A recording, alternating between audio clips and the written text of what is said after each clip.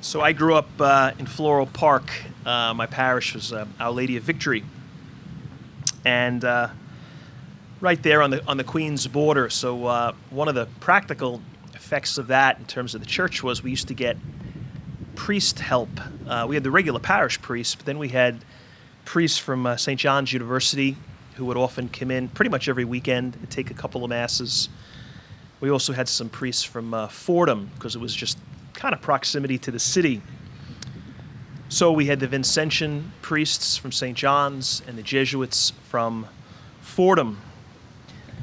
There was this one priest who seemed like he was there forever. We used to pray that we wouldn't get him for Mass. He was just painfully boring, like really, really boring. Very scholarly guy, but we never knew what he was talking about. I don't know what he taught, but he was clearly a smart guy, brilliant guy. But nobody really knew where he was going or what he was talking about. So it was brutal. I mean, it was really painful. It was like a root canal in the pews. It was tough. He used to talk about language a lot, like all the time, words.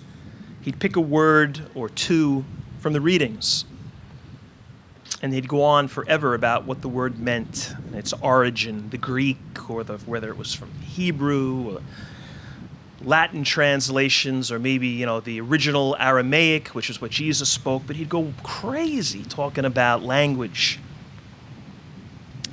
So in the beginning of Mass, like they would announce, please stand, and our celebrant is this priest. They'd name him, and I swear you'd get this like collective groan from the people.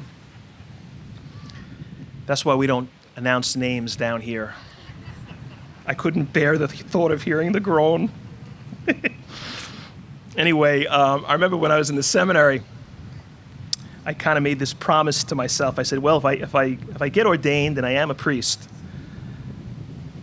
I promise I'm never going to do that.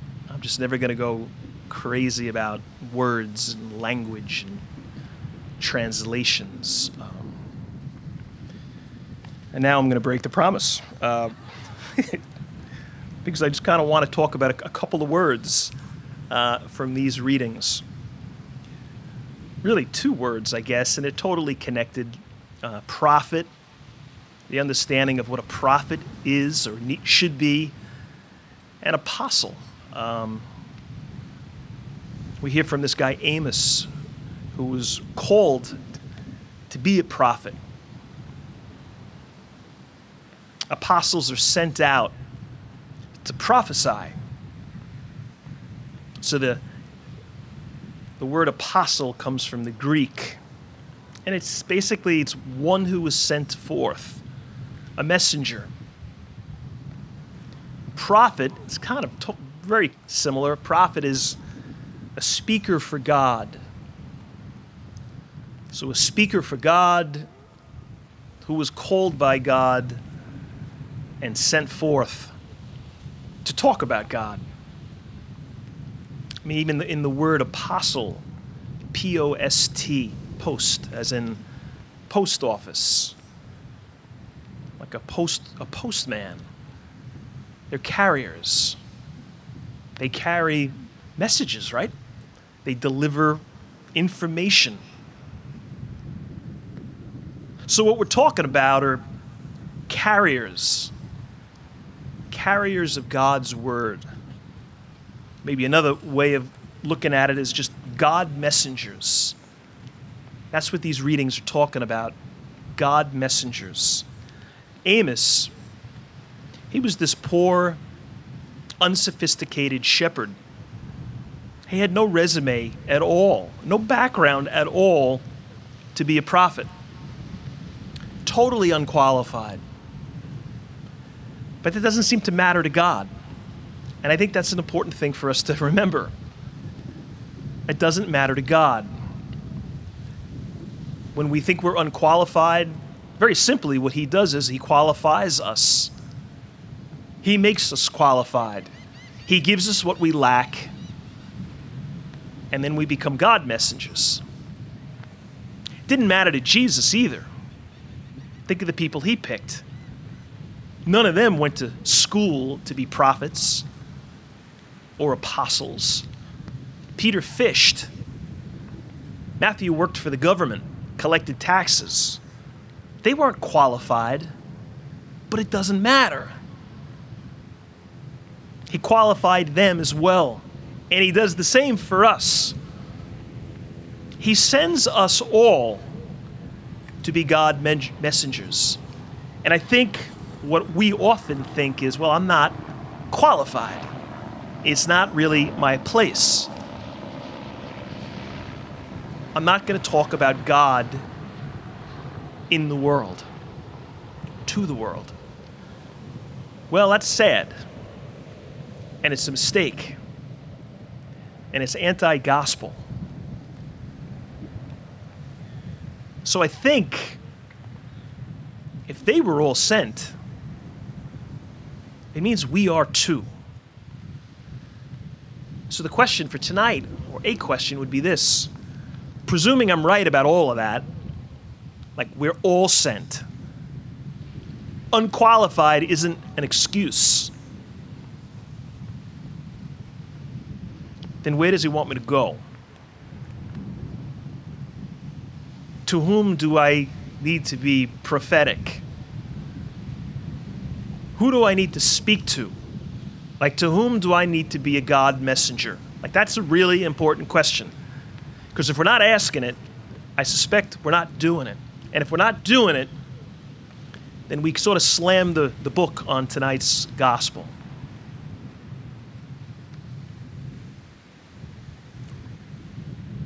Who do we need to talk to about him? A couple of days ago, I was running here on the boardwalk. And this was, that little down west a bit. And you know, the booths for the beach passes. I was running by one of them, and it's usually younger kids working the booth. In this case, it wasn't. It was an older person. And I just about noticed that. I knew it wasn't a kid, and as I'm running east, it was like one of these just perfect timing things. The guy was standing on my right, and this kid is kind of walking toward me, almost like crossing over the boardwalk, sort of the traffic, and he's making his way toward this guy. And just as I was passing, he reaches this guy, and I hear him, the kid. The kid was maybe 14. And he said, Mr. or Sir, would you tell my friend to stop making fun of me? He keeps telling me I'm retarded. And I was just, he said that in 1 second. And it was the second I heard it. And I was kind of struck by it. I was like, what? What was that about?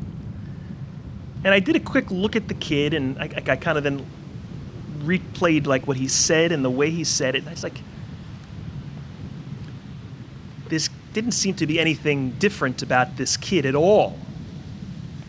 So I was just sort of struck by it. It was like a strange, why would he go over to this guy and say that? Anyway, but I was running, so I heard it. I was a little confused by it, but I kept going, and that was it.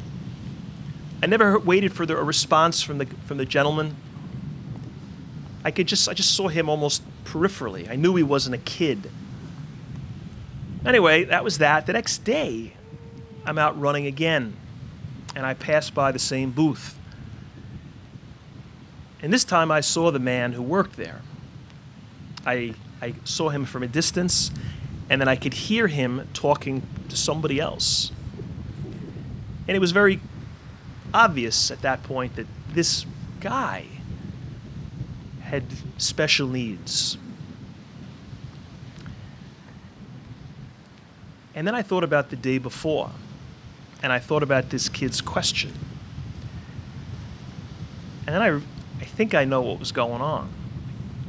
I think this kid was mocking that man. This kid knew that he had special needs. and he was trying to humiliate him.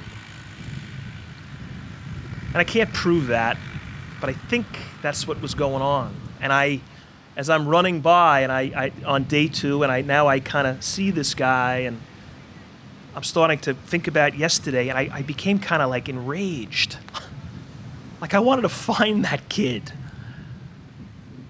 And I was annoyed at myself that I didn't piece it together on day 1, because I would have done something. I would have said something. But you know what? I'm not so sure I would have said the right thing or done the right thing. If I had realized all that, I would have wanted to grab the kid and fling him off over the side of the rail. And I know I couldn't do that, but I probably would have gotten very in his face and said to him, "Don't you ever treat a person like that." And that wouldn't be incorrect. And maybe that's what that kid, if I'm right, needed and needs to hear. But I don't know, maybe it's a little bit more complicated. Not the wrongness of what he did, but maybe the situation with the kid is a little bit more complicated. And what I mean by that is I don't know the kid, and I don't know where the kid comes from. Maybe the kid lives in a house where his father is a bully. His father humiliates people all the time. Maybe he speaks to his mother in thoroughly disrespectful, condescending ways. So this kid thinks being a bully, being a mean bully, is kind of okay. Or maybe the kid's mother posts things online in sort of gossipy, vicious ways that are like appalling, shocking, trashing people, spreading horrible rumors about people. And maybe the mother thinks that's sort of okay because she's got the power to do it. It's disgraceful. It's sinful. And this kid sees that all the time. I mean, I don't know. I don't know any of this. Maybe some of that is true. And maybe maybe that kid never had a God messenger in his life. Maybe nobody ever said to him, "You never speak to a person that way." A person who's vulnerable, a person who's weak. How could you possibly mock that? How could you possibly make a joke of that? Like, you could never do that. Kids who grew up in houses with God messengers, well, they know that. Hey, and sometimes when they do grow up in houses with God messengers, they still do that. I know. Spend a half hour in a cafeteria in a middle school or on a bus in a high school, and you get that similar kind of ugliness at times, cruelty. But maybe this kid never heard truth. Maybe the people who were supposed to be prophetic, who were supposed to be God messengers, never were. And maybe the message that kid got and gets is the opposite. They're not God messengers, they're dark messages. And that's why that kid was so terrible on that boardwalk. You know, like the concept of original sin. You know, it's this belief that, like we're born sort of with a defect, like a moral defect because of the reality of original sin. Some theologians speak of it, they call it an original emptiness. I like that. Like we're born with this, originally with this emptiness. And how we fill up the empty is with Christ. So we are christened, we're baptized. And that's the beginning of it. And then hopefully in the course of the life we've been given, we've got God messengers, we've got apostles, we've got prophets in our ear. So we kind of flush out that original emptiness, but it's there. So when we don't hear God messengers, that becomes a scary thing because this original emptiness is real. Original sin is not just some ancient concept that we learned about in grade school and it doesn't mean anything anymore. It certainly does. I was watching this morning, this video. I was watching the news, and there was this video of, it looked like it was like a camera from somebody's like door, that ring bell kind of stuff, like a security camera. And it was a little kid, maybe a 6-year-old, and he's on a scooter in the front of this house. And there's a woman, looks like his mother, I guess. She's on a bike. She's sort of in the street, and the kid is right on the sidewalk. And in the video, the kid gets off his bike, and the mother stops her bike, and she waits for him. He gets off his bike, and he walks over to the lawn. And on the lawn, there's an American flag, like a 3-foot American flag. And this little boy picks it up, and he just throws it on the ground. So you're like stunned when you see that. And then what's even more awful is the non-reaction of the mother. Like, she stopped, she waited for him to toss the flag, get on his scooter, and they resumed the bike ride.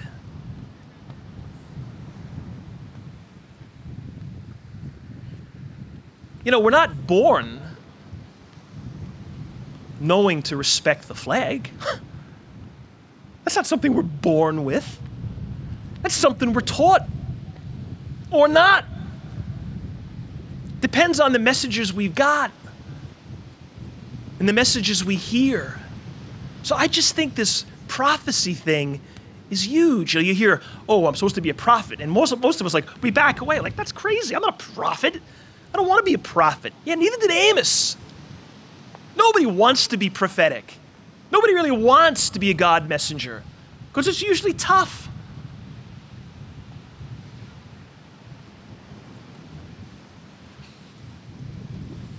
So you got this guy Amos. Well, he's us. Yeah, not really qualified. Not really prepared. But that doesn't mean anything to God. All God knows is, I want you to go speak my truth. We don't do it the same way. There's a couple of hundred people out here. There's probably a couple of hundred different ways.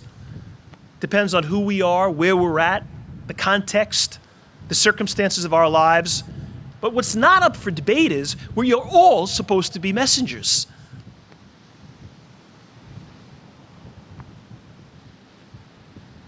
It's interesting. Like we talk about church. We go to church, right? Yeah, I got to go to church. Church really shouldn't be a place we go to. It should be the place where we're sent from. I go to church, and then I'm sent out. It's like, why should we go to church? Well, it's the place we come to fill the tank, particularly when we're running on empty. So once we get fueled up, we go out. You got the road trip. We got places to go and people to see and things to say. Well, I go to church, and then I go to the bakery. Good. We'll go into the bakery as a God messenger. Or after the church, I go over to Kohl's. Go. But go as a Christian. I go to the beach usually after Mass. Awesome. We'll be a God messenger on the beach. Go to those places where God wants us to be. Where does He want you to be?